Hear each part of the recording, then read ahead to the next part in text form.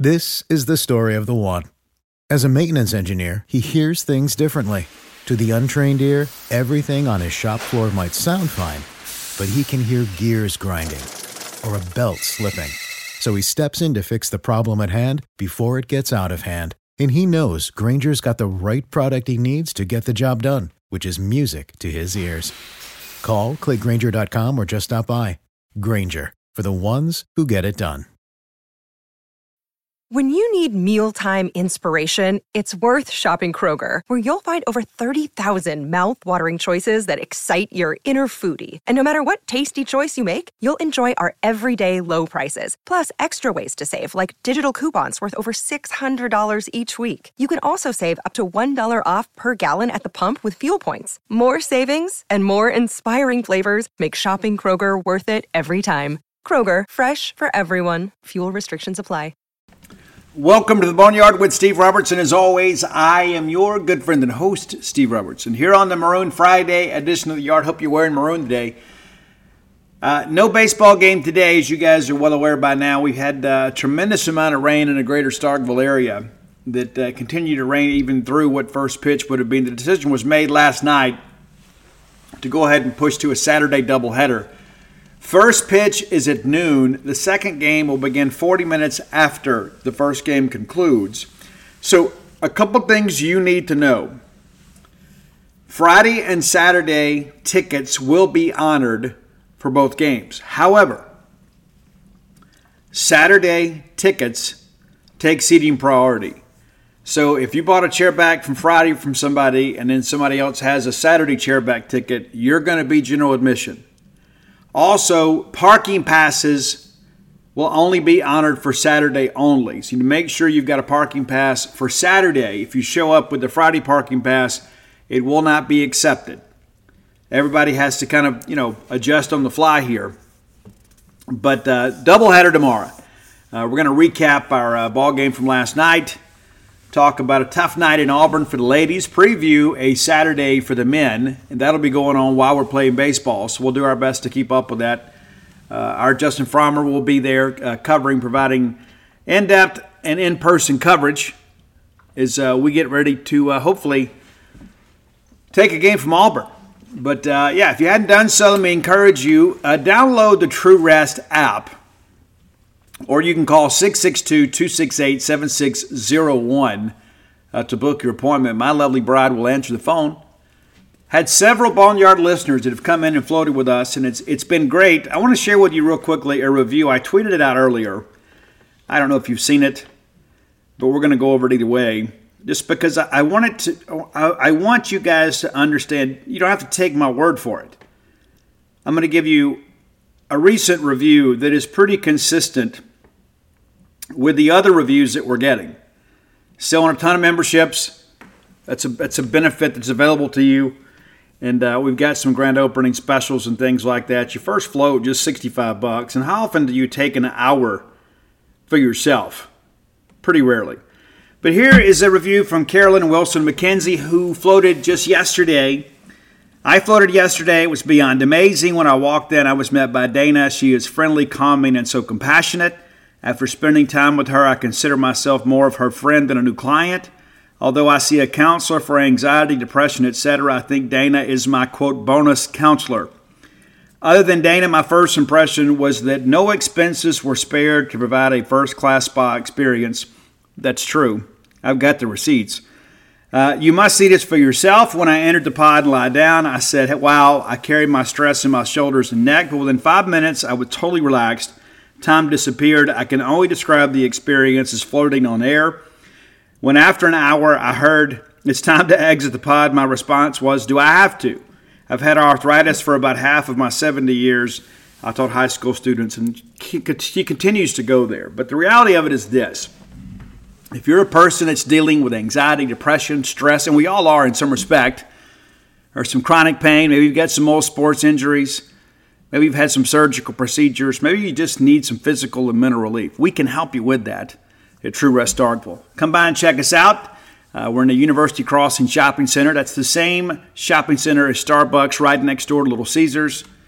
And we're awfully proud of the place and so incredibly pleased with the start we're off to. Just been open a couple of weeks here, and already got a ton of new members, and it's been great. So thanks so much for your support. I know some people are like, you know what, Steve, I've never done this. I can float in my bathtub. No, you can't. I can float in my swimming pool. No, you can't. No, you can't. Not without some effort. You're going to effortlessly float here because there's 1,200 pounds of magnesium-infused Epsom salt that ensures that happens. So, again, download the True Rest app or dial 662-268-7601. We'll get you taken care of. I think we got 16 floaters today. I think that's right. And so if you're in town this weekend, maybe come float with us before you leave town. Or if you're a Golden Triangle regular, we got people coming as far as away as Oxford and Tuscaloosa and Birmingham, places like that. People just want to experience this because we are a people in pain, mentally or physically. You may get a little bit of a relief from that. So again, we encourage you to come be a part of that. So again, thank you. I want to also remind you guys too that basketball season's winding down, and we discussed kind of parking priority. There's really only one more conflict that's coming up here pretty soon. Basketball parking takes priority, so plan ahead. Like if you're a single game, participant, I guess if you don't get to come to a game very often, understand that's how those things work. Had a chance to sit down and speak to Jeff Lebby earlier this week too. I can tell you there's a lot of excitement around Bulldog football as we get ready to open spring practice here in just about 2 weeks. A little over 2 weeks. We'll have full coverage for you over genespage.com. You can become an annual member right now for 30% off the annual subscription rate.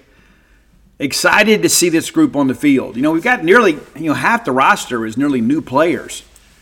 You got a ton of guys already there. 32 new players enrolled for the spring semester. Let that sink in for a second. I remember when it was a big deal that we got a handful. It's like, oh, great, this early enrollment thing is brand new. I hope we can benefit. We got a few guys in. I remember that. If I remember correctly, that first group was like Fletcher Cox and Chad Bumpus and Cam Lawrence and a couple others. But we didn't have a ton. We got a ton of early enrollment guys, either through transfer, through the junior college ranks, and even through the high school ranks. And Stonka Burnside, even one of those guys too. That's a chore in and of itself. Very excited for him and his family. Shows the hard work he put in to come be a part of spring practice. And I think these guys, that high school guys that go through spring practice, have a running start into potentially playing some this year. Now, if they're not ready, we redshirt them, right? They can still play 4 games. What a great rule that was. The NCAA hadn't always done a lot of good things. That's one of them, right? And I don't know if you've kept up with this at all, but this case against Tennessee, this NIL deal, has now been paused. And our Ross Dellinger, Mississippi State alum Ross Dellinger, very, very, very, very, very in tune with what's going on. And when I need national news about college football, Ross is where I turn because Ross is incredibly well sourced when it comes to this sort of stuff. We may beat him on some coaching search stuff on occasion, but he is very, very, very well connected when it comes to Southeastern Conference football and really everything kind of going on with the NCAA. And he shared some things today. There's still some things in place. A lot of people think, well, anything goes now with NIL. That's not necessarily true. What's interesting that I took away from Ross's take is that the quid pro quo requirement for NIL remains in place. Well, you guys may recall a couple years ago we did an NIL deal with Kellum Clark to help promote Dogpile. So he did a short video for us. We paid him. And so he got something, we got something. So there was value in both sides. What we've had here for several months now is basically players getting money without doing anything for them in return. So that's something that I think will be interesting to see. How is that legislated? How is that enforced? Because you got a lot of collectives out there that, kind of working hard to do what they need to do within the framework of the NCAA bylaws. And then Charlie Baker comes out today and says, hey, the quid pro quo requirement remains in place. I don't know that it's in place, is kind of my point. But it is very interesting that the court system has basically said the NCAA cannot enforce some of its own rules. And it's a private institution that exists publicly. And so it's a little interesting to see. And I'm not an attorney. I just kind of play one on the internet from time to time. You know my joke there. But the reality of it is this is an evolving and changing world. And I would encourage you to keep up with Ross. Again, he seems to get his hands on some emails and memorandums, I think, sometimes that aren't intended for him. That's good journalism there. So again, thumbs up to Ross. That's my go-to source when I need this information. Let's thank our friends at Bulldog Burger Company, too, longtime sponsors of the show. Man, I love Bulldog Burger Company. You should, too, if you don't already.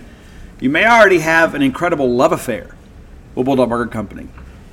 It's just one of those things you only have to go once to kind of understand I need to go back, right? There's so many places out there kind of competing for your dining dollar, and they don't always give you what you pay for. Matter of fact, sometimes they give you less than what you pay for because they tack on some convenience fee or something like that. And I think it's really more about it's there for their convenience, not for me. But there is integrity in pricing at Bulldog Burger Company. There's also a great meal in your future. When you sit down and put your feet under their table, they're going to take care of you. They are. They know exactly what to do when it comes to feeding folks. 3 great locations to serve you: University Drive in Stark Vegas, Gloucester Street there in Tupelo, the Lake Harbor Drive location in the Ridge and Flowwood area. Have the spring rolls as your appetizer. And guys, try that Mississippi barbecue burger. I think it will probably change your life. And maybe if it's not that dramatic of a change, maybe it'll change your mood. It'll certainly get you nourished. It'll certainly get you full. It's one of the things I love about going there is the portions there are so substantial. I feel like I'm kind of getting over, you know what I'm saying? And maybe you don't feel like a burger today, but the kids do. Have that BLT salad. I like it grilled. You may prefer it fried. No matter how you get it, I probably would recommend dousing it with ranch dressing. It's true. What's life without a little whimsy? Bulldog Burger Company, the place where people go to meet, M-E-A-T. Okay, we're going to open with a baseball win here. Mississippi State has won its 3rd straight game, now 6-4 overall. Mount St. Mary's drops to 1-7. Interesting comments too that I'm not going to get on my soapbox too much today, but that understood. It feels like there's some people that are rooting against us. I'm going to let that sink in for a second. And maybe that's not the intention, but that's how some of the commentary comes out. It's like we win a game and we can't be happy that we won because it doesn't fit the direction that we feel like things should go. I think that's a terrible place to be in. But you find yourself rooting against your team so you can be right on the internet. And the Facebook groups are filled with these people. Filled with them. It's like, I don't want to watch the game. I'm not going to go to the game, but I'm going to comment on the game, and I'm going to tell you this. And it's so amazing how often these people are wrong about stuff. It's pretty crazy. It is. I'm going to cheer for Mississippi State in every sporting event. And I'm going to support every coach as long as they're our coach. Maybe you see it differently. That's how I feel. I'm just going to lay it out for you. That's how I feel. I want Mississippi State to win. I think the best thing for us is for Chris Lemonis and the staff to have a great year. I think that's what's best for Mississippi State baseball. And some would say, Steve, you fail to see the bigger picture. Maybe it's better if we make a coaching change and get somebody in that can win with greater regularity. You don't win an AFL championship by accident. You don't. And I continue to see this false narrative out there is that the roster was filled with Andy Cannizzaro's players. That wasn't true. John Cohen, Andy Cannizaro, and Chris Lemonis all contributed to that roster. I've broken it down several times for you guys. But any time that Mississippi State takes the court, takes the field, takes the diamond, stands in the softball circle, anytime that happens, I'm going to pull for Mississippi State. I'm a Mississippi State guy. That's who I am. I don't really make any claims otherwise. I want Mississippi State to win. I don't need to be right on the internet, though I make my living on the internet, right? I don't need to go out there and have the hot take. And I remember, around this time last year, I had some people. They're like, hey, I'm hearing this and hearing that and hearing this. This guy's well connected. We're going to do this. We're going to do that. What are you hearing? Well, if you're so well connected, what do you care what I'm hearing? If you've got it right, if you're well sourced in the matter, then probably that's what you should go report. but you want me to confirm it. Why do you need my confirmation? I guess I should take that as a compliment. Because what you're really saying is that you don't have confidence in your sources. That's what you're saying. Well, this is what I heard. Well, great. Go with what you've heard. It's not what I've heard. And I remember people were like, oh, we've already got people willing to write the check, and we're going to do this, and we're going to do that. And then things didn't go the way they forecasted. Then all of a sudden we start having to kind of crawfish a little bit. Well, we couldn't get a check written. Well, wait a minute. It can't be both ways. Your sources were telling you we had people willing to write a check, and then we couldn't write the check. That makes no sense. Not with the money that we have behind baseball, period. We've got some baseball donors out there that write whatever check we want. We didn't build this cathedral of a baseball stadium and pay for it with food stamps. We didn't. People forget that. A lot of people in those seat licensing agreements, for a few more years here that, are really kind of non-revenue producing customers right now that gave us the money to get started, kind of the pre-sale opportunity to give us some currency to work with. We got ready to build that stadium. We got some cash on hand. So don't sit here and tell me we can't afford to do something when it comes to baseball, because we absolutely can. All right, let's look back at last night's game. Of course, State wins 12-2. And for the first time in a while, State gets off to a decent start here. And I don't mean on the pitching side, which was dominant. No pun intended there. Dominant. But State gets out to an early 2-0 lead, so we're not chasing the game. And how many times this year has it felt like that? We're just out here chasing the game. We get down and we got to scrap up and tie the game in the middle innings and win it late. But State gets up 2-0.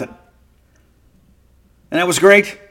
I don't care who the competition is. Everything is better when you have a lead. When you're up 2-0, and you got Nate Dahlman on the mound, who is emerging as our ace. I wrote that column this morning.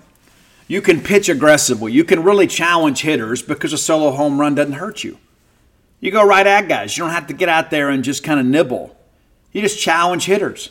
And we found out pretty early these guys from Mount St. Mary's couldn't handle a fastball. And then I go read the commentary from some of our experts, and it's like, well, yeah, we were still relying on the fastball. Guys, if they can't hit the fastball, why would you ever throw a breaking ball? Maybe you knew more about baseball than I do. Maybe you do. I don't know. I don't think so, but maybe you do. I know when I coached high school ball, when I found out that a team couldn't handle a fastball, I was going to save some wear and tear on my pitcher's arm and hopefully in turn save some wear and tear on the bullpen because my guy can go longer rather than throwing a bunch of breaking balls up there just for practice. I'm just trying to win a baseball game. And so they can't catch up to the fastball. We're going to keep pounding the fastball until they prove they can hit it. And then when they prove that to us, then we'll start introducing maybe a changeup or a breaking ball to keep them off balance. But if they can't hit the fastball, just go at them. And that's what Nate Dahlman did. And in the second, third time through the order, he introduced some additional pitches, which is outstanding. 8,633 was a paid attendance. There may have been 600 people there. That 3 p.m. start on a Thursday kind of eliminates a lot of our fans from attending. We know that you were there with us in spirit. We appreciate that. But, Nate Dahlman 1-2-3 in the first inning. We mentioned getting up ahead 2-0 early.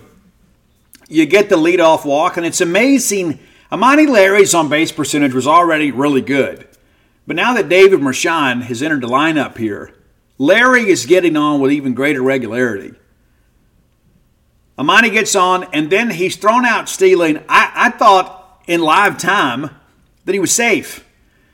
They call him out, they review it, and they say the call stands. Well, they said confirmed. And I didn't see anything on the replay that showed a confirmation. But it's one of those things where it's very difficult to overturn the call in the field without something egregious, right? It just doesn't happen that way. All right, so Larry's out, and you think, we've run ourselves out of the inning. But no, Dave Mershon singles to left field. He's been absolutely outstanding, hitting .500 now. And then Dakota Jordan, great effort here, doubles to left. Dave takes third. Now all of a sudden you got runners at second and third, 2 men in scoring position with less than 2 outs. And Hunter Hines, the much maligned Hunter Hines, and I don't understand it, Hunter Hines singles to the right side and a couple runs score. I ran the numbers earlier today because we were having a discussion about Hunter Hines over on the genespage.com message board. You guys should come help me in that discussion. Guys, through 10 games last year, Do you know what Hunter Hines' batting average was? Do you know? It was 200. He had 3 home runs and 7 RBI. Now, he hadn't hit a home run this year, and people are like, what's wrong with Hunter Hines? I don't know what you mean. What's wrong with Hunter Hines? Well, he hadn't hit a home run yet, Steve. Yeah, he's only hitting 366 with 13 RBI. So he's hitting 166 points higher at this point this year than he was last year. And he has nearly twice as many runs driven in. There's nothing wrong with Hunter Hines. Oh, yeah, well, he hadn't hit the long ball. He's drilled some baseballs. And people are like, oh, well, he just, he lost some weight, so he didn't have as much power. What you're really doing is telling off on yourself. Guys, it's not home run derby, it's baseball. Now, listen, Hunter Hines is going to hit a bunch of home runs this year. But you know what? If he hits 15 and all of a sudden his average is 100 points higher or more and the RBI production is still there, that's a great year. It's an absolutely amazing year. And so I'm very happy to see Hunter Hines come up here in an RBI situation, and he gets a solid single to right field that scores 2 runs. And now it's 2-0. And then kind of unlucky here, Bryce Chance absolutely hits one on the screws right to the third baseman. They double up Hines on the play. And yeah, you got to see it through. But I was happy to have a lead here. Right, so 2-0. Going to the second. Nate, 1-2-3 again. He gets the ground out and a pair of strikeouts looking. And you could tell pretty early on that, number one, they couldn't catch up to the fastball, and they'd had real command of what he wanted to do. A lot of soft contact in the first inning and some punches there in the second. All right, bottom of second, really nothing doing for State here. Stevens comes up, started yesterday in right field. Nolan Stevens gets a single back up the middle. I thought he hit the baseball well. And this is a guy that missed the fall because he had a hamate bone injury, had to have some surgery. So you don't know as much about him, but that guy's a dude. That guy's a future major leaguer. He's got that kind of potential. If he stays healthy and works hard, he's going to be a name that you know. Big left-handed bat. It makes sense for him to have him in the lineup, especially when they're starting a right-hander. But that's all we get, the one-out single, and we can't do anything with it. And then Nate goes 1-2-3 in the third, a fly out to center, and that ball was pretty well struck, kind of bookended by a couple of strikeouts there. But, guys, Nate faces the minimum through 3. He gets through the Mount St. Mary's order the first time on 29 pitches. You talk about efficiency, that's what you want. And that's one thing that's happened to the Bulldog offense at times, too. People go out there and we don't get a hit the first time through the order. The next thing you know, again, we're chasing the game. Now here we've kind of had a reversal of fortune. We have the early lead, and we have the guy on the mound that is really competing and pushing this thing forward. All right, bottom of third, we get the leadoff walk from Larry. Again, Amani Larry on base again. Mershon flies out to right field, actually hit that ball really, really well. And then Dakota Jordan gets there on a fielder's choice. What's interesting, he hits a hard shot to third. And it was one of those catch it or eat it type deals. So he fields it and he double clutches to second and then throws in the dirt, pulls the shortstop off the bag there at second. So everybody's safe. Well, then Hines walks. That loads the bases. And again, what's wrong with Hunter Hines, right? 2 at-bats here, and he's getting a 2 RBI single, and then he walks on 4 pitches. So back-to-back plate appearances, Hunter Hines is on base. And then Bryce Chance comes up there and flies out to right center. And that was an interesting point in the ballgame that I thought. If you're Mount St. Mary's, it's not just about managing game 1. It's managing the whole weekend. And so right here in this situation, Moore is really struggling. He really struggled to find the strike zone in inning 1. Had a better second inning, but in inning 3, he's not throwing a ton of strikes. And so you got to think, man, it's a 2-0 game. How many of my good bullpen arms do I want to use today to try to stay in this game? It would almost have been a better thing for Mount St. Mary's if Bryce Chance puts this ball in a gap somewhere and allows State to get some separation. There's a reason you see a lot of Sunday games turn into church league softball scores. And it's because of the fact that people run out of pitching. And the reason they run out of pitching a lot of times is because you force them to use good arms to stay in close games on Fridays. or in this case, Thursday. But Bryce gets out, and then Kohler flies out to left center. So we don't get anything out of it. We load the bases, and we don't get anything out of it. We couldn't get the big hit there. That's the thing. You get the big hit there, you've already got some separation in this game.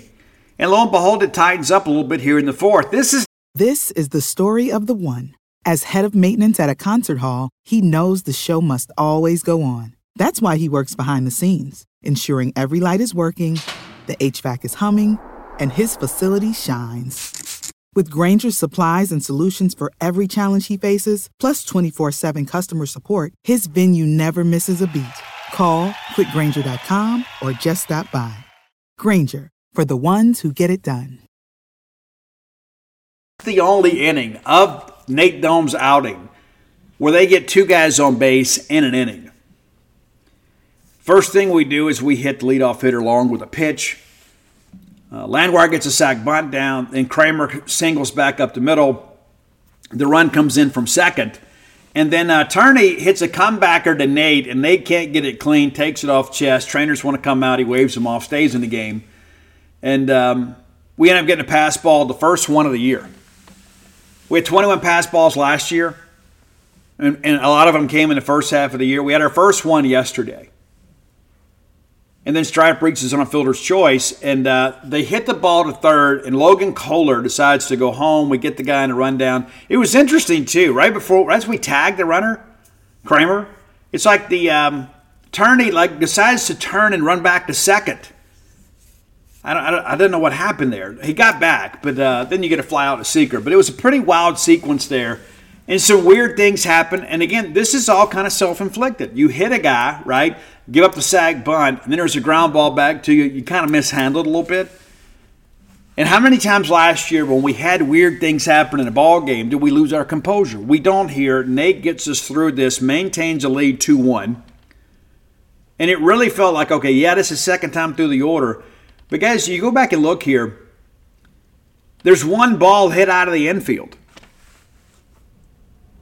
And that was a ground ball, kind of a line shot, I guess, back up the middle. But that's it. It wasn't like they're barreling him up. One ball gets out of the infield in the only inning that he had any anxiety at all. All right, bottom of fourth, State goes 1, 2, 3. Bottom of top five, Braxton singles to right field. And next thing you know, Walkley grounds into the 3-6-3. Great job by Hunter Hines here. No hesitation on his part, and it wasn't a 3-6-1 double play. He makes the throw, gets back to the bag. I really want my first baseman taking that throw anyway. And then we get a pop-up of Agar. So again, here we go. Braxton pulls that ball to right field, and then what do you know? We get ground ball and a pop-up. And that tells me the hitters are guessing. They're not barreling things up. It's not a lot of fly balls. That's when you know a guy's on his game. That when he does give up contact, it's relatively soft contact. And that's what Nate did yesterday. All right, bottom of five. Larry lines out, and then Mershon singles to the pitcher. This is an incredible testament to Dave Mershon here. He basically hits a high hopper in between the pitcher and first. And then the pitcher gets it, and he's not going to win that foot race to the bag. It's not going to happen. So Mershon, again, we don't get anything out of that, but I think, again, it shows the dimension that David Mershon brings to this lineup. That even a high chopper to the right side is not a routine play. He's not going to give up on the play. Got a little Jake Mangum in him. He is going to run everything out full speed. Lo and behold, what happens? He could have just given up and just kind of jogged it out, but not David Mershon. That's not how he's built, not how he's coached, not how he's wired. Mershon beats it out. And again, I think that speaks volumes about this team and about him as a player. When you got a guy like that, given that kind of effort in a one-run ball game, that ignites a dugout. Everybody gets all fired up because they want to reward the effort. And that's what happened here. And again, we get a couple strikeouts. Jordan and Hines both strike out here. And again, you'd like to keep the inning going. But we take a lead now to the sixth. Nate settles down again. We're just rolling through this. Top of the order goes 1, 2, 3 again. Very efficient inning. The at-bat to Landwehr was a little bit elongated, but you get long swinging, and you get Kramer to ground out to short on one pitch. And as I mentioned yesterday in postgame to Chris Simonis, Dylan Cupp makes everything look so easy, you almost take it for granted. And people forget, like, Lane Forsythe is a great young man, and he gave us 2 really good years. Last year, I don't know what happened. I don't know if things were just in his head. But last year, every time a ball was hit the short or third, we held our breath. But Kupp makes it look so easy, absolutely so easy, that you almost just kind of assume anything hit to that side's an out now. And how comforting is that for your pitchers? I roll up a ground ball, I expect an out. I've done my job, now the guy behind me does his. That's good baseball. All right, bottom of 6, State begins to get the much-needed separation here. Like in the past, we'd get down in the ball game. We'd need this inning to kind of get caught up, but instead State's kind of tacking on to a lead here. Bryce Chance doubles down the left field line. Off the bat, you knew it was down. It was just a matter if it's going to be fair or foul. And then Logan Kohler singles through the left side. Chance comes around to score. Then there's Nolan Stevens again, hitting the baseball hard through the right side. Kohler takes third. Now you get runners on the corners. They bring in Connor Hyzak for Stevens, and a lot of people are like, hey, Steve, I don't understand. It's defensive. Okay, it's a defensive situation. It is. You got Nolan Stevens out there in right. You begin to get some separation in the ball game. You got to start thinking about, hey, how long do I want to leave this guy out here in right field? He's a guy that could probably play left field for us, just like when Aaron Downs started in center, right? I mean, how long do you want to leave him out there? So Hyzak pinch runs for Stevens, and then he's still second. Wild pitch here, and Kohler scores to make it 4-1. Johnny Long then gets down the sack bunt, moves Hyzak to third, and I saw some people criticizing this automatically. I'm going to defend the coaching staff right here. I think this is exactly the right call. Exactly. Because think about this. There's nobody out in the inning, and we have a runner at second. You get that guy to third with less than 2 outs, he is going to score in a variety of ways. And so here we have a runner at third, and what happens? Dylan Kupp gives me a fly out to center, and then Hyzak tags and scores. So now all of a sudden, we've traded basically 2 outs for the run, but it's a much-needed run. And now all of a sudden, it's a 5-1 ball game. They walk Amani Larry again.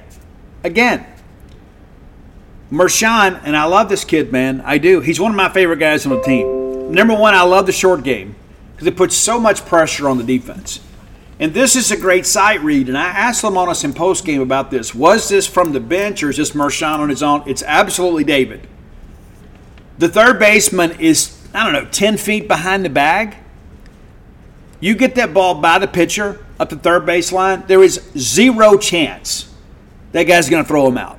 Now, there are probably a couple third basemen in our league that could make that play, but certainly not at Mount St. Mary's. It's a great read by a great player, and it's also great baseball here because, we've already put 3 runs on the board in the inning, but you have to keep the pressure on the defense. And so now you got runners at first and third, which enables DJ to come up with 2 men on, 1 in scoring position, against a pitcher that's pretty much on the ropes here and allows you to pitch against him in the stretch. Now, it doesn't work out for us. DJ strikes out swinging. It was not a good at bat. He takes a couple strikes and then kind of has a give me up swing there. I'm not being critical of him. He was confused. Give the pitcher some credit here. McCrary comes in, does a pretty good job here, but I really thought that we were giving him, we were being an irritant with all we were doing. We've got runners in motion, we were bunting, we're doing all kind of crazy stuff here. So we're in his head a little bit. Give him some credit for kind of coming out of the noise there, making 3 pitches when he had to. But the bigger issue here is you're providing opportunities for your run producers because Amani Larry, number one, is a good eye for the baseball, and Dave Mershon is a guy that extremely high baseball IQ. And so we create a run-scoring situation here. And again, even though we put 3 on the board, you can never have too many runs. Disappointed with the strikeout, but very happy to see Amani Larry and Dave Mershon find their way on. Their on-base percentage is absolutely through the roof. All right, top 7, this is your last inning for Nate Daum. He gives up a 1-out single and then gets, what does he do? You got a pair of strikeouts, and you get a pop-up on a bunt right back to Nate. And that's it. So 7 complete for Nate Daum. Absolutely outstanding effort. We'll recap the numbers here shortly. All right, bottom of 7, they bring in Stam. And kind of, one of those crafty left-handers. He got deep in a couple of counts here, but he gets a 1-2-3 inning. Top of 8, we bring in Tyler Davis. And TD has kind of been Jekyll and Hyde for us. Sometimes he's been really good. He was really good his first couple of outings. But he is a guy, when he's off, he doesn't miss many bats. He opens up with a leadoff walk, and that's the last thing you want. And it's like I think about the whole situation with Nate last week, right? Nate comes out of the ball game after 6 2/3, and we give up a solo shot, right? Black gives up a solo shot. So we've got to be able to kind of get the train running again when Nate comes out of the game. It all worked out okay though. Even this inning, there was definitely some anxiety in the inning. It's a walk, and then Stecco singles, then long singles, and the run scores makes it a 5-2 ball game. He gets Landwehr to strike out swinging, and then Kramer just hits a little comebacker to the mound, and it's like we turned the wrong way here, and we make this awkward throw to first. Hines goes up and grabs it and gets the foot down on the back. I don't know why this call wasn't reversed. We had to challenge, which we thought was silly. They said that it stands. Well, you can see from the two camera angles, number one, that the throw and Hines getting his foot down happened well before the runner gets to first. You see from the second angle that he actually got the front corner of the bag. So again, I asked myself, why do we have replay? But nevertheless, things work out because we bring in Brooks Auger, who has been outstanding for Mississippi State. 6 appearances this year, has not allowed a run. He's allowed a couple of inherited runners, but nobody, as Ani pointed out on the Dude Effect last night, he has not allowed a single hitter to go from home to home. It's a great job. 6 pitches, guys, in the inning. He gets Turney to fly out, infield fly basically. So you get a non-productive out here. Bases are loaded, and you get a pop-up to the shortstop and short left, and then we get a punch-out. Strikeout swinging, and that's what happens when you take the field listening to AC/DC's Shoot for Thrills. That's what happens. You inherit a bases-loaded situation, and you give up nothing because Angus Young said so. So, again, a little bit of anxiety here, but how many times last year will we have imploded right here? We didn't. I think Brooks Auger being back is huge for this program. All right, bottom of 8, Hyzak opens up with a double to center field. Really struck that ball well. Then Johnny Long gets a bunt down, get runners on the corners. How many times have you seen a catcher that could bunt with the proficiency that Johnny Long can? You would think most catchers could because they're used to seeing the ball, right? I mean, they're able to recognize spin, right? Especially when you get a breaking ball early in a count because the ball's already trending down. You just got to get the bat on the ball here. But Johnny gets the bunt single. It's so great to see a catcher do that. And then Dylan Cupp, the young freshman, works it for a walk. Bases are loaded again here. They like to make a pitching change here. They walk Amani Larry again, forces in a run. They walk Mershawn, forcing a run. Jordan walks, forcing a run. And I don't know that DJ would have taken that walk a week ago. We're being a little more patient at the plate. Well, that's it for Moore. Max Moore comes in and faces 3 hitters and throws 1 strike and walks in 3 runs. So now we went from being a 5-2 ball game to an 8-2 ball game. They bring in the Salisbury kid. He gets a ground out to short, and that's really the only play you can make there. The run scores, makes it 9-2. Then they walk Chance to load the bases again. Kohler with the RBI sac fly makes it a 10-2 ball game. Wild pitch allows Chance to move up to second. And then what do you know? Hyzak doubles to left field and drives in 2 more runs. Now it's a 12-2 ball game. We let Jackson McKenzie get in and hit. He hit the ball pretty well. A 1-0 count, he flies out to center field. All right, top of 9, pretty liberal with our substitutions here. And KK Clark making his Bulldog debut. Very happy for him. I thought it's a great situation, right? You give him, number one, the margin's 10 runs.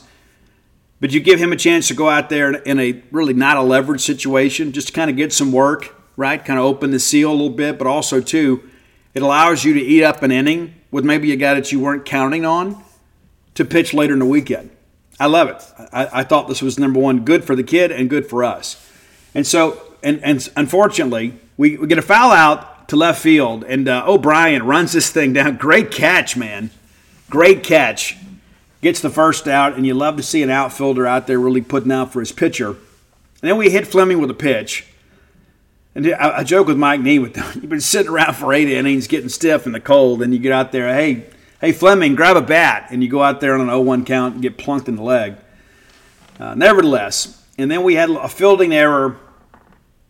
Yeah, it's one of those things that happens, right? We had 20 last year. We had 20 errors through 10 games. We have 8 at this point, and then we get back-to-back strikeout swinging. So yeah, we had a little anxiety and trepidation there in the ninth, but KK pitched through it, and I thought he was really good, and good to see him out there. Let's look at the numbers real quick here. State wins the ball game 12-2. Nate Dome credited with his second win. He's had 3 starts this year. We've won all 3. He had a no decision against Air Force. But, yeah, again, you look at this here, 33 at-bats for Mount St. Mary's. They get 6 hits. 6 hits. It's tough to win with 6 hits, especially when the other team has a dozen. 12 hits, 12 runs. Very efficient. Amani Larry goes 0 for 1 last night, but had 4 walks. Can you ask anything more than a leadoff hitter than that? Dave Mershon goes 3 for 4, also has a walk. So, guys, that's 9. 9 times top of the order gets on base. When your 1 and 2 hitters are getting on base, 8 times in a ball game, you're going to score some runs. Dakota scored a couple runs himself, had the RBI on the walk, and Hunter Hines, of course, 3 RBI in the game. And that's what you expect. Bryce Chance hit the ball hard just about every time up and just has 1 hit to show for it. And we hit some Adam balls last night. There were some other balls in some of those shorter innings that we actually barreled up and just happened to hit it right at him. Logan Coulter 1 for 4 with a couple of RBIs himself. Nolan Stevens 2 for 3 in his first Bulldog start. Connor Hyzak gets in and Chris Simonis jokes after the game, "Hey, Connor, you're a victim of your own success. You play better when I don't start you." And the kid's like, "No, I want to start." But 2 hits and 2 plate appearances and scores a couple runs, drives in a couple runs. Those numbers will work. Johnny Long 1 for 3 with that bunt single. But, yeah, really, really pleased with our patience at the plate and our ability to get the big hit when we could. Tommy Moore tagged with the loss. He goes 4 innings pitch, allows 4 hits and 2 runs, 3 walks, couple strikeouts. Had a tough outing last week against the Richmond Spiders, too. Again, Nate Dome credited with the win. 7 innings pitched, 4 hits, 1 run. It's earned. 8 strikeouts, no walks. Had the 1 hit by pitch that, of course, opened the inning the one time they scored. Think about that for a second. If we don't hit that guy, it's probably a different conversation. Tyler Davis, again, not great. 1/3 of an inning, allows 2 hits, a run, gets a walk and a strikeout. And, of course, the error there that probably shouldn't have happened. Brooks Auger, again, 2/3 of an inning on 6 pitches. So he's good. He'll be able to pitch tomorrow if we need him. And then KK Clark goes an inning, no hits, no runs, no walks, 2 strikeouts, did have the 1 hit by pitch. Pretty excited about KK Clark. And again, he's a freshman this year, so we get to kind of work through this thing. And, we'll see how things go. Cal Steven, of course, going to be your starter tomorrow. I expect a bounce-back performance from him. I really do. I think this is a situation where, last week, maybe we're being too competitive, but he just couldn't hit his spots last week. The week before, he was probably better than I've seen him through the fall and the early spring. And then on last Saturday, I think that he was a guy that's probably among the worst I've seen him. He did have 1 outing in the spring where he got hit a little bit, but it was kind of like that, a single here, That's just kind of how things go. Now, looking at, pitching matchups for tomorrow, we expect to see a pair of lefties. And I think, until we prove we can hit them, that's what we're going to see. And everybody wants left-handed pitchers. That's just kind of how it all works, right? Everybody wants them because there's not as many of those guys. But, we're going to see some lefties. Now, that's Kyle Spias and Brendan Yagish. Yagish is expected to go in Game 1 tomorrow and Spias in Game 2.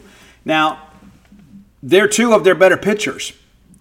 Batting average against for Spias is 188. Batting average for Yagish is 200. Now, you look at the quality competition they played and say, well, I don't know. As I told you guys on Wednesday's show, this is a by-committee approach. Both of these guys are averaging right at 4 innings per start. And some of that's got to do with being early in the year. But I don't look for these guys to work deep in ball games. I don't. Spias is a guy that has also worked some in relief. But they'll just kind of piece this thing together. And that's the thing you start thinking about, having to play 2 tomorrow. You'd like to be able to get some extension and save your bullpen arms. And State is in really good shape for the bullpen for the doubleheader tomorrow. But again, expect to see a couple left-handers. And, looking at their numbers, kind of what last night's game meant to them.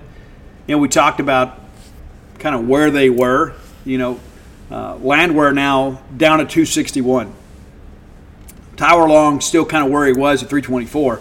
But this is a team that's really not much of an offensive threat. And of the teams that we played so far, this is the worst one. There's not any question about it. Now, one of the things I wanted to touch on, too, and I made this comment on Gene's page. I know we're running a little bit long here in our first segment. But, everybody talks about, well, LSU's going to come in here and kill us. And you know what? They might. They might. But one of the things that I want to point out is there's a lot of people out there that they're always like, well, there's quality competition. We haven't played anybody. We haven't played anybody. Have you looked at LSU? I mean, have you looked to see who they've played? I don't know that you have.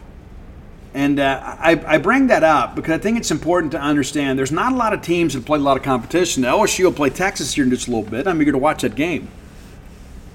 LSU's non-conference schedule is worse than ours. They've only played one team with a winning record, and that's Central Arkansas. And they're 5-4. Stony Brook's the best team they've played. They got a losing record. They've been to Omaha one time. And so this is kind of what happens. Unless you get invited to one of these early season tournaments, nobody's going to play any big-time non-conference competition. It just didn't work out that way. I mean, we had Oregon come in here a few years ago. We had Long Beach State come in, and Long Beach State hadn't been what they have been. But by and large, and especially when you look at our roster and our lack of experience, we needed a non-conference schedule that kind of said itself it was time to win. Now, we're probably a couple games behind where we should be. Let's just kind of call it for what it is. I mean, you blow that Saturday game against Air Force, and then you blow the Wednesday game against Austin Peay. And I don't know if you've checked the numbers. Austin Peay 8-1 right now. But you run through all this, and you begin to realize, too, that, hey, our best and or worst baseball lays ahead of us. We're going to be judged on how we play in SEC play. You start working through this stuff, and you begin to kind of realize that, hey, we got a couple weeks of baseball left before we get into SEC play. And some of the guys right now that are pitching that are having difficulty throwing strikes, those are guys you're not going to see on SEC weekends. You may see them midweek, but it's not like with a game on the line we're going to go out there with a guy that hadn't been able to get it done. It's just not how things work. But, good win last night. I thought it was a good team win for State. We'd like to see us play a little bit cleaner defensively, clean up a couple of errors there, but I thought we were patient at the plate, and we swung the bats better last night than we have at any point this year. So, again, we come back on Monday. We'll recap the doubleheader. And, yes, I expect State to take both games. I'll be disappointed if we don't. All right, time for today's Top 10 list. As always, brought to you by closewithblair.com. That's C-L-O-S-E with Blair, B-L-A-I-R.com. Blair is a mortgage professional. If you have mortgage needs, and maybe you don't realize you do, maybe you've thought, you know what, it's just not for me, Steve. I'd love to buy a house or a condo or whatever, double-wide trailer. I don't know your needs. But you may just kind of say, you know what, Steve, I'm just kind of a renter. I'm just a renter. I'm never going to have anything. Well, yeah, I tell you what, Blair is probably better equipped to help you become a homeowner than anybody else.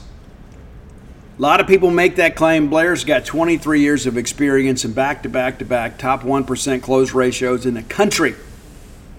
Nobody stays in any industry for 20-plus years by accident. It's true. So Blair's my friend, your friend. He's our collective friend in the mortgage industry. So maybe you're thinking about a game day condo. Maybe you're thinking about buying a house for the first time. Let me encourage you. Rather than just kind of shooting in the dark here hoping to get lucky, give Blair a call or text today. 601-500-2344. 601-500-2344. We've had several Boneyard listeners that have closed loans with Blair. Many of them under some difficult circumstances. And that's why it pays to have a professional, right? Because you know what happens is like, well, we got to buy a house. What do we do? What do we do? Rather than depend on somebody else, let's go ahead and call Blair, get pre-qualified. So you don't save your real estate agent's time. You don't waste your own time. And then you're out looking at homes in your price range. things that you know that you can get closed without really putting yourself in a negative situation. It shouldn't be that difficult. So it's good to have somebody to hold your hand through a very complicated process. Again, that's Blair Chandler at closetheblair.com. All right, today's top 10 list got somebody hit us up on the request line. I won't mention the name. I said, hey, Steve, I love the Steve Lukather list. And I did too. It was a lot of fun. And matter of fact, our play baller DC came back and said, hey, Steve, appreciate the shout out. Well, I appreciate the idea. Had somebody else hit me up and said, hey, I love those old radio rock bands, those rock radio groups. You know, Foreigner, Toto, Journey. Love all those early 80s bands, really before it got to be metal. Kind of hurt my feelings a little bit. Said, you know, Steve, I didn't really like the glam scene. I did. But said, you know, it brings back my high school years to hear these bands. And said I was a huge Journey fan, and I love Steve Perry's solo stuff too. Do you think maybe we could do a Steve Perry non-Journey list? You've come to the right place. Because yes, we can do that. Because I also too am a Steve Perry fan. Now, I did not include Don't Fight It. That's been on the show a couple times already, and I shared that with my kids today. I said, hey, this was really popular. You know the guy from Footloose that sang Footloose? Yeah. You know the guy that sang, Don't Stop Believing? Yeah. Well, they did a song together. Back in 82, there was a huge hit called Don't Fight It. And it was really before their careers really took off. Of course, Kenny Loggins had some hits with Loggins and Messina, and of course, Journey had a few hits, but things are really about to happen. And that song, I think, two greats kind of getting together and delivering us a great track. So that's not on our list today. But I wanted to give a thumbs up. Anytime we can share that song, it's a great thing. So here is some Steve Perry solo hits, your top 10. Steve Perry was once called The Voice by John Bon Jovi. And what a great compliment that is. You know, John Bon Jovi, of course, the guy that sang the soundtrack of our youth. Giving a shout out to Steve Perry. And I read some of these lists and it goes, oh, well, Rolling Stone said Steve Perry's a 78th top singer of all time. I reject that list on principle. Steve Perry, one of the best pure vocalists of my lifetime of the rock and roll side. I mean, and just go listen to what he does on Faithfully, right? I mean, it's just amazing. But here we go. Steve Perry's solo tracks ranked 10 through 1. From the Greatest Hits album, and this is one of those bonus tracks. They did a Greatest Hits album, and he released some songs, some new singles, so it wasn't just a regurgitation of the old stuff. It's When You're in Love for the First Time off the Greatest Hits album. Really like that one, and you can tell Steve, he's kind of getting to the end of his musical career. You know, his voice is pretty much shot now. Really through no fault of his own. Number 9 from the album Traces. We're Still Here. And that's a song really about longevity in a relationship. We've been through this and been through that, but we're still together. And how many times in life can you say that? I mean, a lot of times, let's be honest about it. There are a lot of people, the first sign of adversity, they run from you. And a lot of times people are just scared to commit, but there are other people too that just aren't worth the effort. It's true. I always say that, the key to marriage is a handful. Number 1, find somebody you can be faithful to, right? Number 2, find somebody that makes you a better person, makes you aspire to be better than you are today. Something my dad told me years ago. People always say, well, we're getting divorced because so-and-so changed. It's not that they changed. It's they failed to change. You have to change when you have to consider another person's life. You do. But more importantly, too, it's about finding that person that through the ups and downs can put up with your nonsense.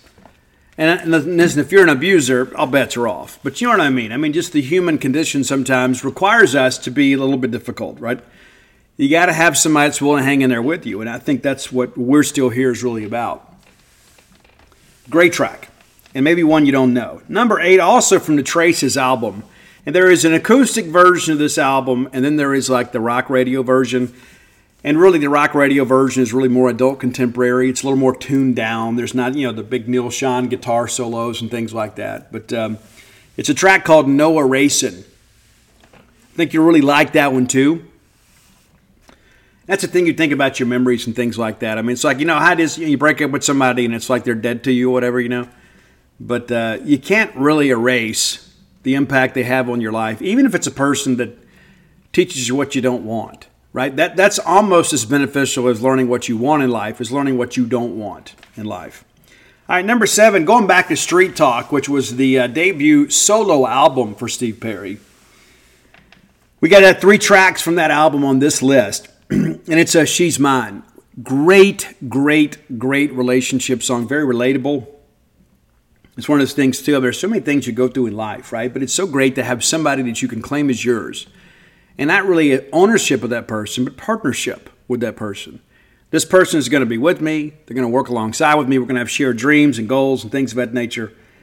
And so that's how I feel. I don't know how you feel. All right, number 6, great comeback album for Steve Perry, For the Love of Strange Medicine. I absolutely loved it. I love the long hair too, Steve. You know, he had the mullet like during the Journey peak years. And then he comes back in the 90s with this great album. And he's got this flowing mane. And I'm like, you know what? Hey, good for you, Steve. Big fan of that. Great track, though, called Missing You from The Love of Strange Medicine. That's your number 6 track today. All right, from the Greatest Hits album, it's number 5, I Stand Alone.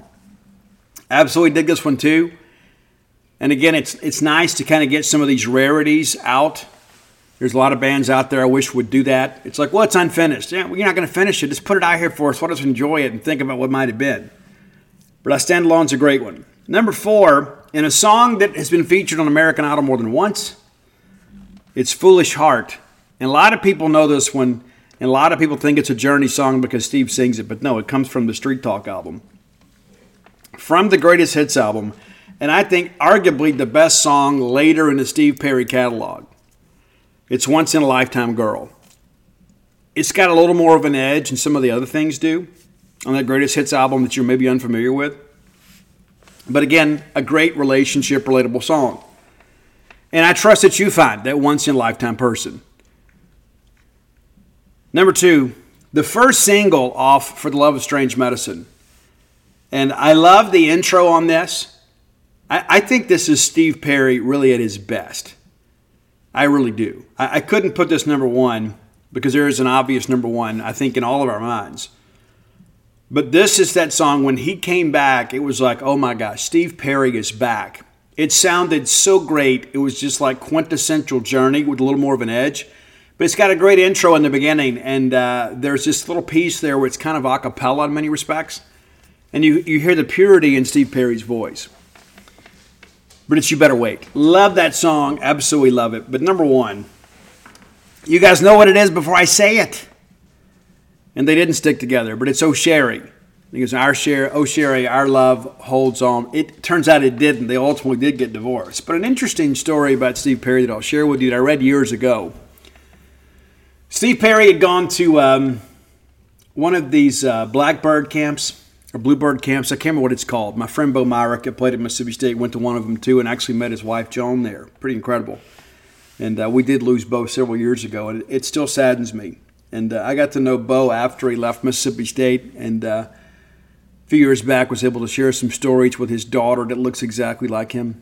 And Dana and I got to know Bo and Joan really good when we all lived in Hattiesburg. And man, I love Bo Myrick. I absolutely did. And this got me thinking about all that today. Thinking about Steve Perry going to this cancer thing. When Steve Perry had cancer, he goes to this camp. And it was kind of like the situation with Bo and Joan. Bo obviously at that point thought he didn't have much time to live. And he meets Joan, they fall in love, and then he goes into remission. They end up having several years together. And ultimately we did lose Bo. And so if you guys remember him playing tight end at Mississippi State, an amazing guy. An amazing guy.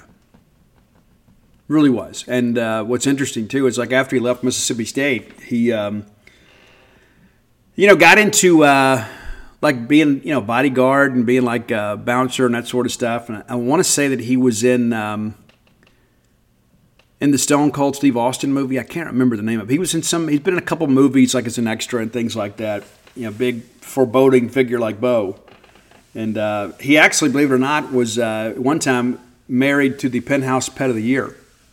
True story. And then she ended up marrying Vinny Pazienza, the boxer. And Bo and Vinny actually had a good relationship. And that's probably more than you signed on to hear today. But anyway, so you have this camp, and again, I can't remember if it's Blackbird or Bluebird camp, but it's a support camp for people that have terminal cancer. And Steve Perry went to this camp. And he met this lady and fell in love with her. And, of course, she was terminal. And next thing you know, he marries her and moves her into his house and loves her until the end and paid for all of her medical expenses and things like that so she could have some quality of life in her final days. And if that doesn't tell you the kind of person that Steve Perry is, I don't know what does. This guy's a mega superstar in rock music, and then here's a lady that he loves and one of the loves of his life. And he did all he could to comfort her. And so, for that reason, not just beyond Steve Perry's amazing talent, but the fact that the character of this person and then the joy of his heart, that he was able to give so much of himself to someone else that he knew was a short-term relationship, but he wanted her to have some happiness before she passed away. I think that speaks volumes about the kind of person that Steve Perry is. So forget about all the tabloid stuff and all the arguments with Journey over the years about rights and royalties and things like that. But this is a situation here where Steve Perry could pretty much date anybody he wanted to. And he followed his heart and then gave it to this woman that he knew would die prematurely and still loved her until the day she died. It's an amazing story. You can find it online, I'm sure, but pretty special stuff. And I like to be able to support people like that whenever we can. So happy to do the list. And again, we got this and said, hey, I don't need my name mentioned. That's cool too. But we do appreciate the suggestion.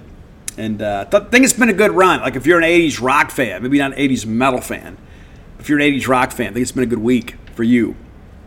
So if you have ideas for a top 10 list, reach out and let us know. Best way to do that is to hit up Roy Samanti, my friend, on Twitter at Dogmatic67. That's DAWGMATIC 67.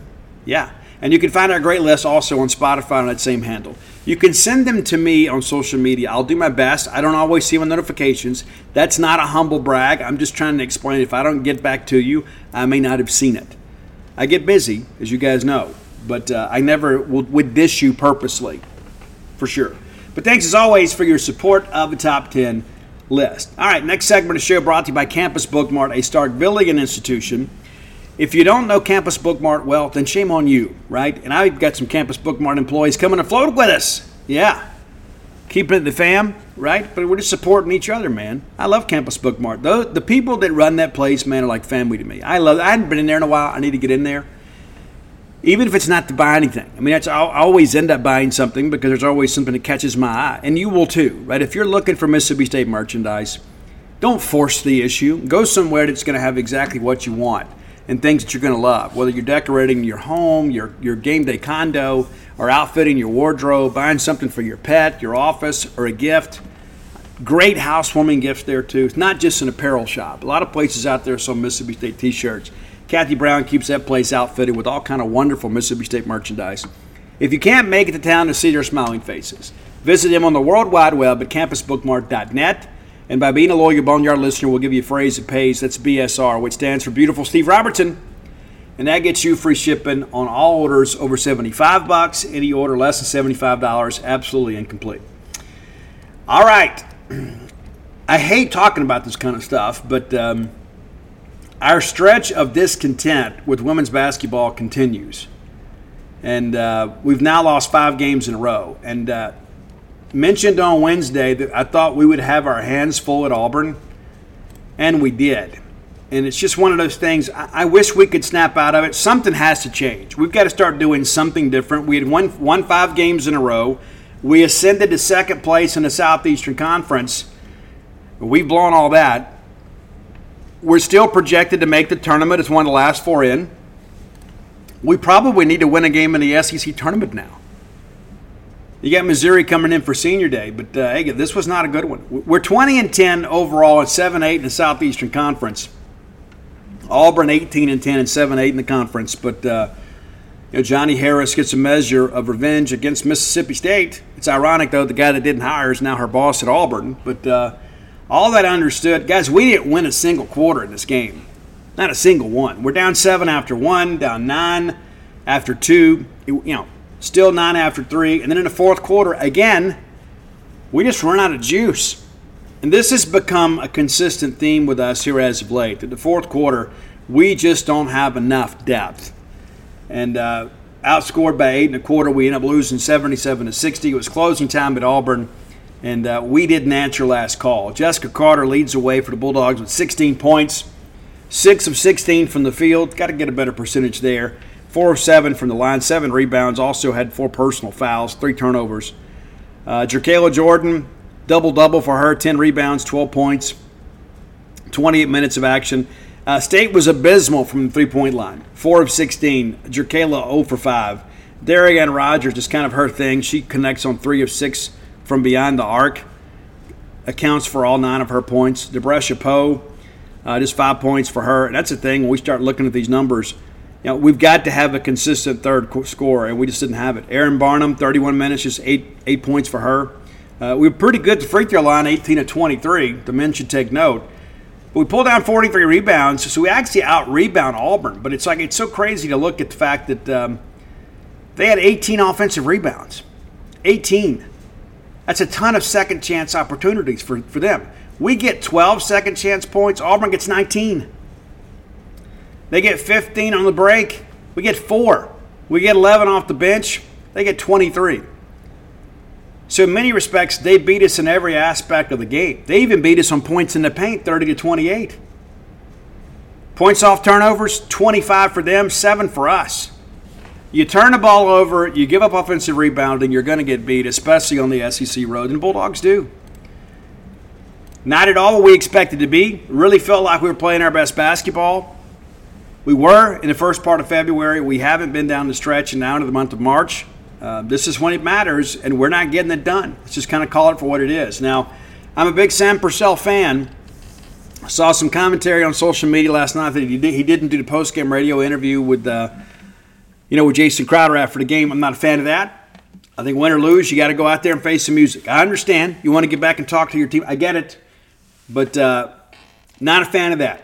I don't know what happened. Maybe send me to go to the restroom. Who knows? But the reality of it is that is something that is expected, and I think it's something within our program. You've got to be able to go out there and answer questions and deal with that. A lot of people want to hear from you, good, bad, or indifferent. Not in any way am I soured on Sam Purcell. Just not a big fan of that decision. And again, I don't know all the details behind it, and maybe when he got to postgame he explained. But the reality of it is that guys, we're not playing well. We're really not playing well, and that's one of the things you look at and you begin to ask yourself, is this season going to live up to expectations? Well, it's ultimately going to be judged what we do in the tournament, assuming we make it. We got Missouri on Sunday, senior day. Need a good crowd for that. You don't have baseball, right? So you can come on out. That's going to be the only game in town, 2 p.m. If some of these ladies play in their last ball games ever at Mississippi State. We hope, if we don't want to be in the NIT. They're going to need your support. And we're in a situation now where the standings don't even matter. They just don't. We got to go win this game and snap the losing streak, and then we'll see where we're seated and go figure it out from there. But not good. Not good. And you start looking around the league here, the traffic has cleared, and we have been left behind. We are in the rearview mirror. We're still right there in the middle of the pack. But I think in many respects, we kind of see this as a season with unfulfilled expectations, especially here as of late. But, Sam's got to figure it out. Very talented guy, loves women's basketball, and we hope that they will. Of course, Missouri's 2-13 in the conference and 11-17 overall. They've lost 10 games in a row. We have to win that game, period. Have to win that game. And again, what else happens around the conference really doesn't matter. We're jockeying for position here. We're going to play pretty early in the tournament. And we'll look forward to the tournament. We got to win some games.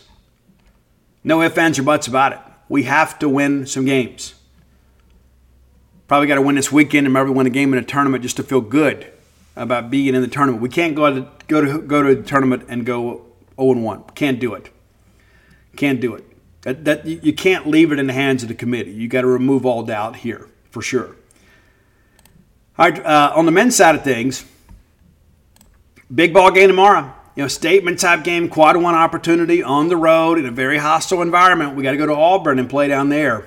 And we beat them earlier this year, 86-82, a game that we didn't expect to play well. Excuse me, 64-58. Excuse me, I was reading the wrong line.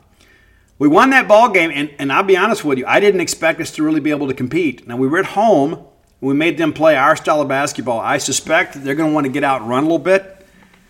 But offensively, we are a much different team than we were back then. And again, we have last few ball games have scored 80-plus points per game. But looking at Auburn here, and it's hard to believe we got 3 games left in the regular season. 3. Next week, of course, we're at A&M in the midweek and then host South Carolina for Senior Day. And again, a lot of Bulldogs will be moving on at season's end. But since we have played Auburn, it's been kind of a mixed bag, I guess you could say at times. This is a very, very talented Tiger team. And if we go out there and get down early, it could be a difficult day. But the way that we have played, regardless of circumstance and regardless of competition, I expect us to show up and compete tomorrow. Auburn's now 21-7, 10-5 in the conference, and just kind of getting caught up. I know a lot of times we don't pay attention to our peers until we get ready to play them, right? I think we all kind of see it that way. But since we have played Auburn way back on January 27th, they drilled Vanderbilt. They drilled Ole Miss in Oxford. They drilled Alabama. Really got going after that. And the next thing you know, they head to Florida and just really didn't show up and got beat by 16 by a good Florida team, but not a great team. Then South Carolina rolls into Auburn, and everybody's all excited about South Carolina. But, hey, it's a big marquee win here. If South Carolina can go into Auburn and beat a top 10 ranked Auburn team, hey, you got a chance. Or maybe top 15 at the time. Auburn beat them by 40. 40. And then they get over the hump and you start thinking, okay, things are great. And then Kentucky goes in there and gets them by 11. Kentucky goes to Auburn and beats them. And I think that's probably really kind of the angst with this Auburn team. It's just every time they get a win and then they get an opportunity for another quality win against a team that is ranked ahead of them or around them, they haven't had the ability to come through there. They lose Wednesday in Knoxville to Tennessee. No shame there. This Tennessee team is outstanding. Also a team that Mississippi State has beat.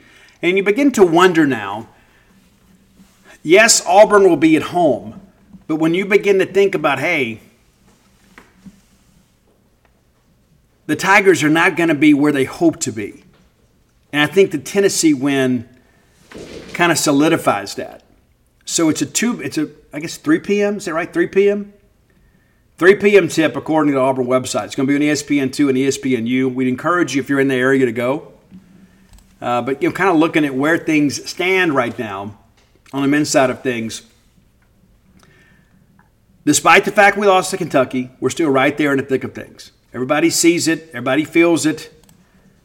We're still, a little bit angsty over that loss.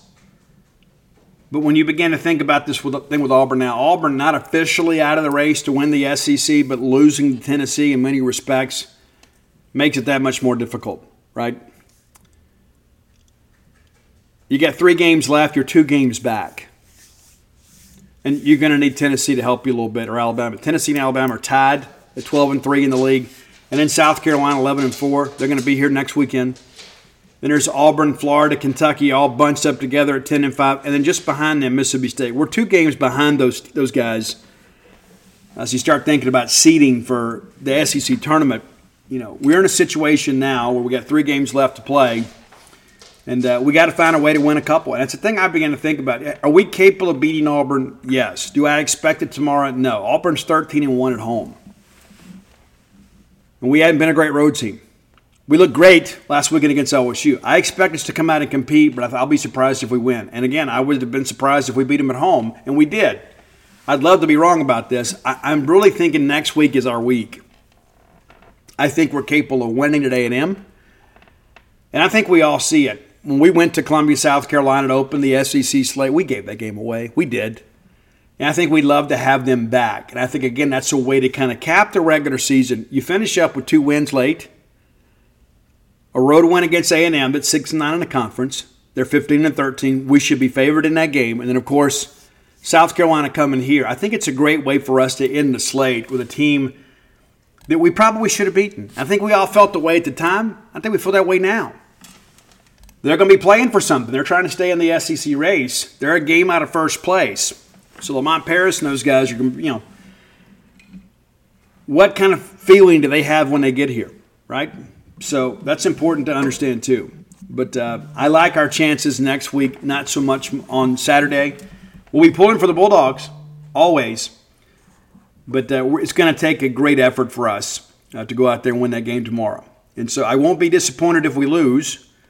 I will be disappointed if we get blown out. But no matter what happens tomorrow, we still have, I think, 2 winnable games to close out the season. Of course, a win over South Carolina would be huge. They're 23-5 overall. But again, I like the matchup. We got to do a better job with Michie. But I think that we have an opportunity to get both games next week. That's how I feel. All right, final segment of the show brought to you by the Stark Vegas Clubhouse. If you're unfamiliar with the Stark Vegas Clubhouse, and shame on you, just Google Stark Vegas Clubhouse and familiarize yourself with the amenities of that great facility.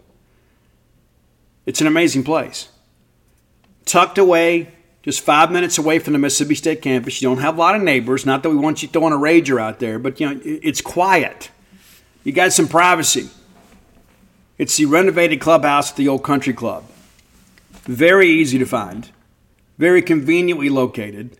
So whether you're bringing a work group to town, and I had some friends do that a few weeks back, or maybe you're bringing your family in for a ball game weekend, or maybe you're saying, you know what, Steve, we're going to just take a few days off work, and we're going to go to men's basketball, we're going to go to baseball, we're going to be around for all this stuff. We're just going to make it a Mississippi State week, and we're going to spend some time in Starkville because every time we come, it's game day, and our favorite restaurants are packed.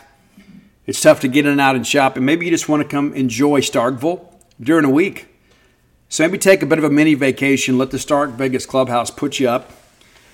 Now, when you Google them, their Facebook page is going to come up. You're going to see all these great pictures of the amenities. I love that back porch area. I could sit out there and just kind of watch the sunset and just kind of enjoy nature. There's that great fire pit out there. There's a lot of reasons just to go relax, right? And it's just good to have everybody together. So rather than go rent 5 hotel rooms, whether it's a work crew or a family crew, wouldn't it be great to have everybody under one roof? And Grandma can make those cinnamon rolls that next morning for breakfast and have some orange juice. It just sounds amazing. I may go to Walmart after this, go get some orange juice and cinnamon rolls myself, make them for myself tomorrow. But look no further than the Stark Vegas Clubhouse. Now, when you Google, you're going to have the option to book through Airbnb, VRBO. If you want to do that, great. However, if you book through the Evolve website, I can save you some money. Yeah, promo code BSR10 gets you 10% off your stay through the Evolve website. Familiarize yourself. You'll be glad you did. The Stark Vegas Clubhouse, the best place to stay when you're bringing a large group to Starkville. All right, let's take a look at the baseball weekend in our last few minutes, and we'll get ready to get out of here. But SEC weekend, it's going to be good. I think we all see it kind of for what it is. Nobody's playing great competition right now, with rare exception. And again, I'm ready to get out here and watch LSU in Texas. I don't know how you see it. I like watching those games. I do. Now, we got underway last night, of course, February 29th. We were the only team in action last night, but you back up to Wednesday. Ole Miss took care of Missouri State. Vanderbilt beat Evansville, who will be our guest next weekend. Michigan State went in there and pounded Georgia 19-6. Florida knocks off Bethune-Cookman 9-2, and LSU gets Rice 16-4. And one of the things that I pointed out on Gene's page message board, you're right, LSU hadn't played anybody either. They're ranked number 3 in the country. We got to be up. They may come in here and skull drag us. They may, but they haven't played anybody. They will tonight. They certainly will tonight with Texas. All right, so a few games already final as everybody tried to kind of get ahead of the weather today. Kentucky 7-4 winners over Lipscomb. Lipscomb picked to win the Atlantic Sun. So this is a solid mid-major win for Kentucky. Arkansas gets Murray State 5-1, the Racers. Tennessee 11-1 winners over Bowling Green. Vanderbilt in the 8th now leads UL Lafayette 6-3. Georgia Tech and Georgia are tied at 1. Northern Kentucky up on Missouri in the 1st.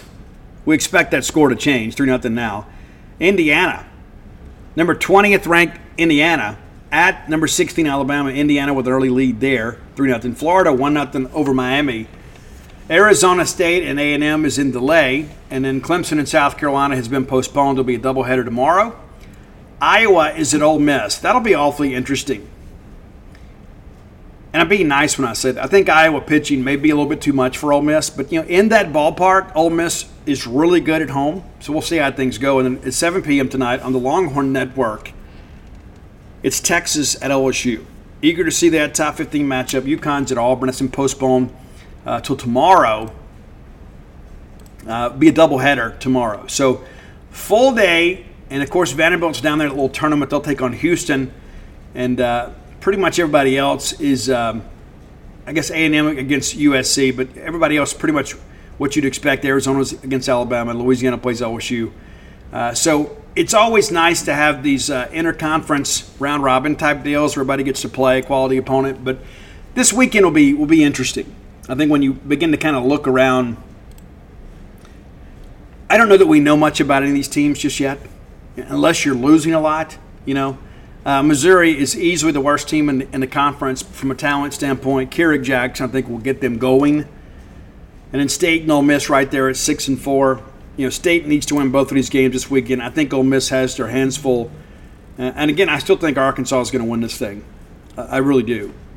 A lot of people are like, oh, well, LSU, when you get them out of their ballpark, a different club. And Alabama's 9-0. A lot of people are like, hey, you know what?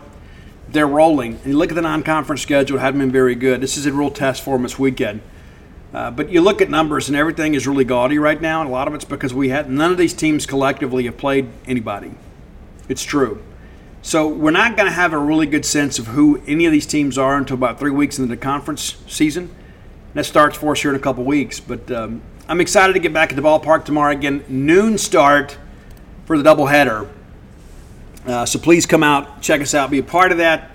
Many of you already have plans to be in Starkville this weekend. You're going to have Sunday free. Rather than hustle back home, come float with us over at True Rest of Starkville. You'll be glad you did. I don't have to sell you anything. That's got to get you in the pod once, and it kind of sells itself. You're going to feel like I did.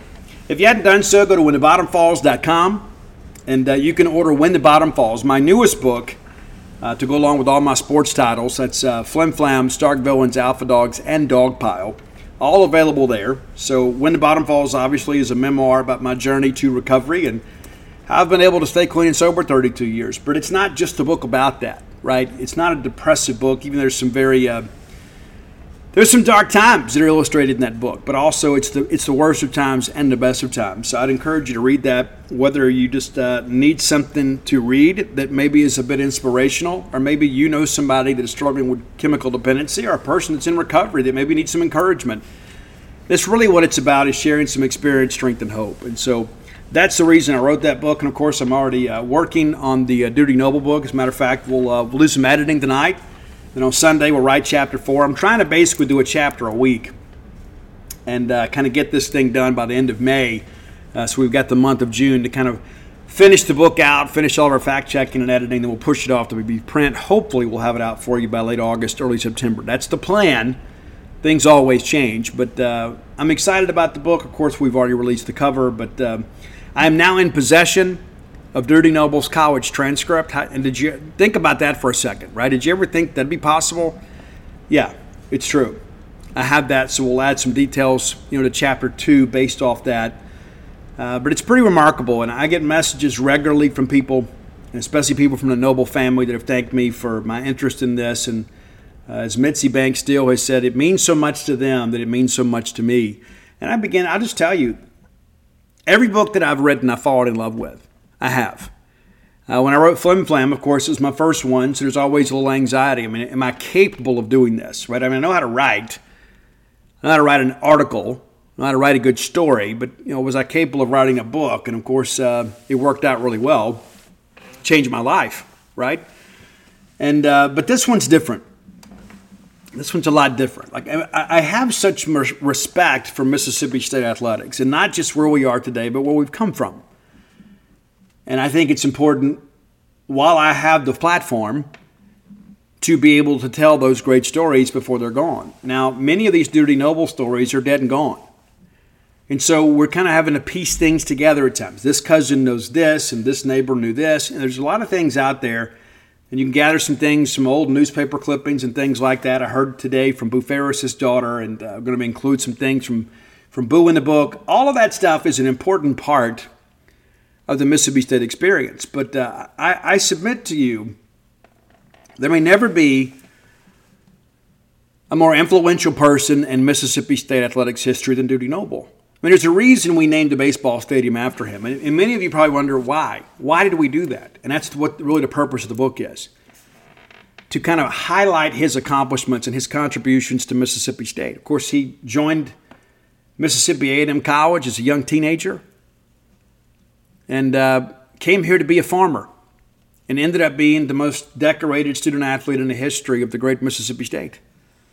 And it has been my honor to gather this information for you. And every time I write one of these chapters, I share it, obviously, with the wife first, because I don't want to look like an idiot when I submit this stuff to my agent and publisher. But I wrote chapter 3, and I felt really good about it. And it's one of those chapters, too, like you write some things, but it really explains where the nickname Dudy Noble came from. Because he was just Randolph until he came to Mississippi State. And so as I'm writing that, it just means so much to me to know how important it is for all of you to know that part of Mississippi State history. I take this stuff very seriously, and I don't think that you can take it too seriously. But it has been my honor to work on this book, and I think, I say this every time, it's the most important book I've ever written. I think this is one of those ones, right? I think this is a book, every one of them has been different. And they've all had a different meaning to me. But maybe it's because this is the one I'm working on now. This is an important book for me. It's an important book for Mississippi State. It's an important book for you. Because it's going to illustrate the life and times of a guy that a lot of people don't know a lot about. They know the name. They don't know the man. They don't know his history. And they really don't know what all he accomplished in the way that he fought for Mississippi State. And there are some anecdotal stories that I'll be able to pass along in the book. They're going to make you awfully proud. And you're going to look at the name Dudy Noble in a different light. It's not just going to be the name of our baseball stadium. You're going to understand that our baseball stadium was named after him, and the honor was really all of ours. And the more that I learn about Dudy Noble, the more respect that I have. And one of the things that I've learned, though, I thought, why aren't there noble people everywhere, right? Why aren't there noble people just all over our fan base? And the truth of the matter is, the family's really not very big, despite the fact that Dudy Noble was one of 9 children. There's not a lot of descendants from William Alexander Noble, which is Dudy's father. There were a lot of kids, but not a lot of grandkids or great nephews and nieces and things of that nature. It's not a really big family. But they all deeply love Mississippi State. And so it's one of those things that I pray about a lot, that God will give me the strength and the wisdom and the words to illustrate this story in a way that it means something to all of you, but also that I truly honor the legacy of Dudy Noble. And one of the reasons you write, too, is to educate yourself, right? When you go and tackle these historical topics, it's not just about you. It's not just me gathering a bunch of facts and just kind of stringing it all together and say, okay, here's the story. I want to know. And I joke about this all the time. I had a friend of mine, like every time I would learn something, I'd call him and say, hey, you can't believe this story. You can't believe this. This is incredible. And he goes, Steve, you probably know more about Dudy Noble than anybody alive.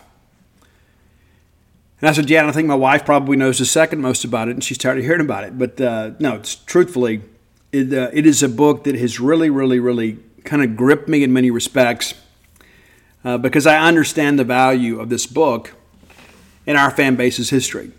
Very, very important to me because you're the people that I want to make proud. You're the people that I care about, And so I share that with you because it's important to understand that when it's our turn, we can do what everybody else has done, and that does little to distinguish us. It doesn't matter if you're a writer or you're a carpenter or you're a manager of a retail outfit, I don't know. But you have to do something special with your life, and that is a decision. I'm a firm believer is, if all you do is prove you belong here, then you probably don't belong here. You know what I'm saying? I think it's important for us to stand out and do amazing things with our lives. I'm not going to sit here and preach to you or pass around an offering plate. We're not going to have an altar call or anything like that. But your messages to me about this book have meant an awful lot. And a lot of people have shared their messages about When the Bottom Falls, about how it inspired them. I think chapter 19 may be the best thing I've ever written. And of course, you don't need to skip ahead to chapter 19, because in order to understand 19, you got to read every chapter before that. But I've had people from all over the country that have reached out about the Dudy Noble book. I mean, people that have said, hey, my grandfather played for Dudy Noble. I can't wait for this book. And other people reach out and said, hey, my grandfather worked for Dudy Noble, or my grandparents went to church with Elizabeth Noble. And we're eagerly awaiting this book. And I would say since probably Flim Flam, this may be the most eagerly awaited book I've worked on, including Dogpile. Everybody was excited about Dogpile, but you already knew how that book ended, right? You'd already seen the end of the story. This is a completely different dynamic, completely different. And so I'm working hard on it. Again, I'm going to finish chapter 2, just kind of doing some editing, because I've gotten some new details that only fit in that chapter. And so I'm going to get that finished up tonight after the LSU Texas game, and then we're going to get to work on Sunday, roughing out chapter 4. I'll keep you guys updated. But it's very, very special to me, and I hope it's very special to you. But for those of you that have messaged me to offer your tips and your moments and messages of encouragement, thank you very much. If you need Stark Villains gear, go to starkvillains.com. You do need them. You do need it. You should. It's a cool-looking logo on an incredible piece of fabric. Get T-shirts and hoodies there. And come join us over at jeanspage.com. Now 30% off the annual subscription rate. Be sure and check in with us. But until next time, let's all live our lives in a way we make more friends and enemies, and people can see a difference in the way we live. This is the story of the one. As a maintenance engineer, he hears things differently. To the untrained ear, everything on his shop floor might sound fine, but he can hear gears grinding or a belt slipping. So he steps in to fix the problem at hand before it gets out of hand. And he knows Grainger's got the right product he needs to get the job done, which is music to his ears. Call, click Grainger.com, or just stop by. Grainger, for the ones who get it done. When you need mealtime inspiration, it's worth shopping Kroger, where you'll find over 30,000 mouth-watering choices that excite your inner foodie. And no matter what tasty choice you make, you'll enjoy our everyday low prices, plus extra ways to save, like digital coupons worth over $600 each week. You can also save up to $1 off per gallon at the pump with fuel points. More savings and more inspiring flavors make shopping Kroger worth it every time. Kroger, fresh for everyone. Fuel restrictions apply.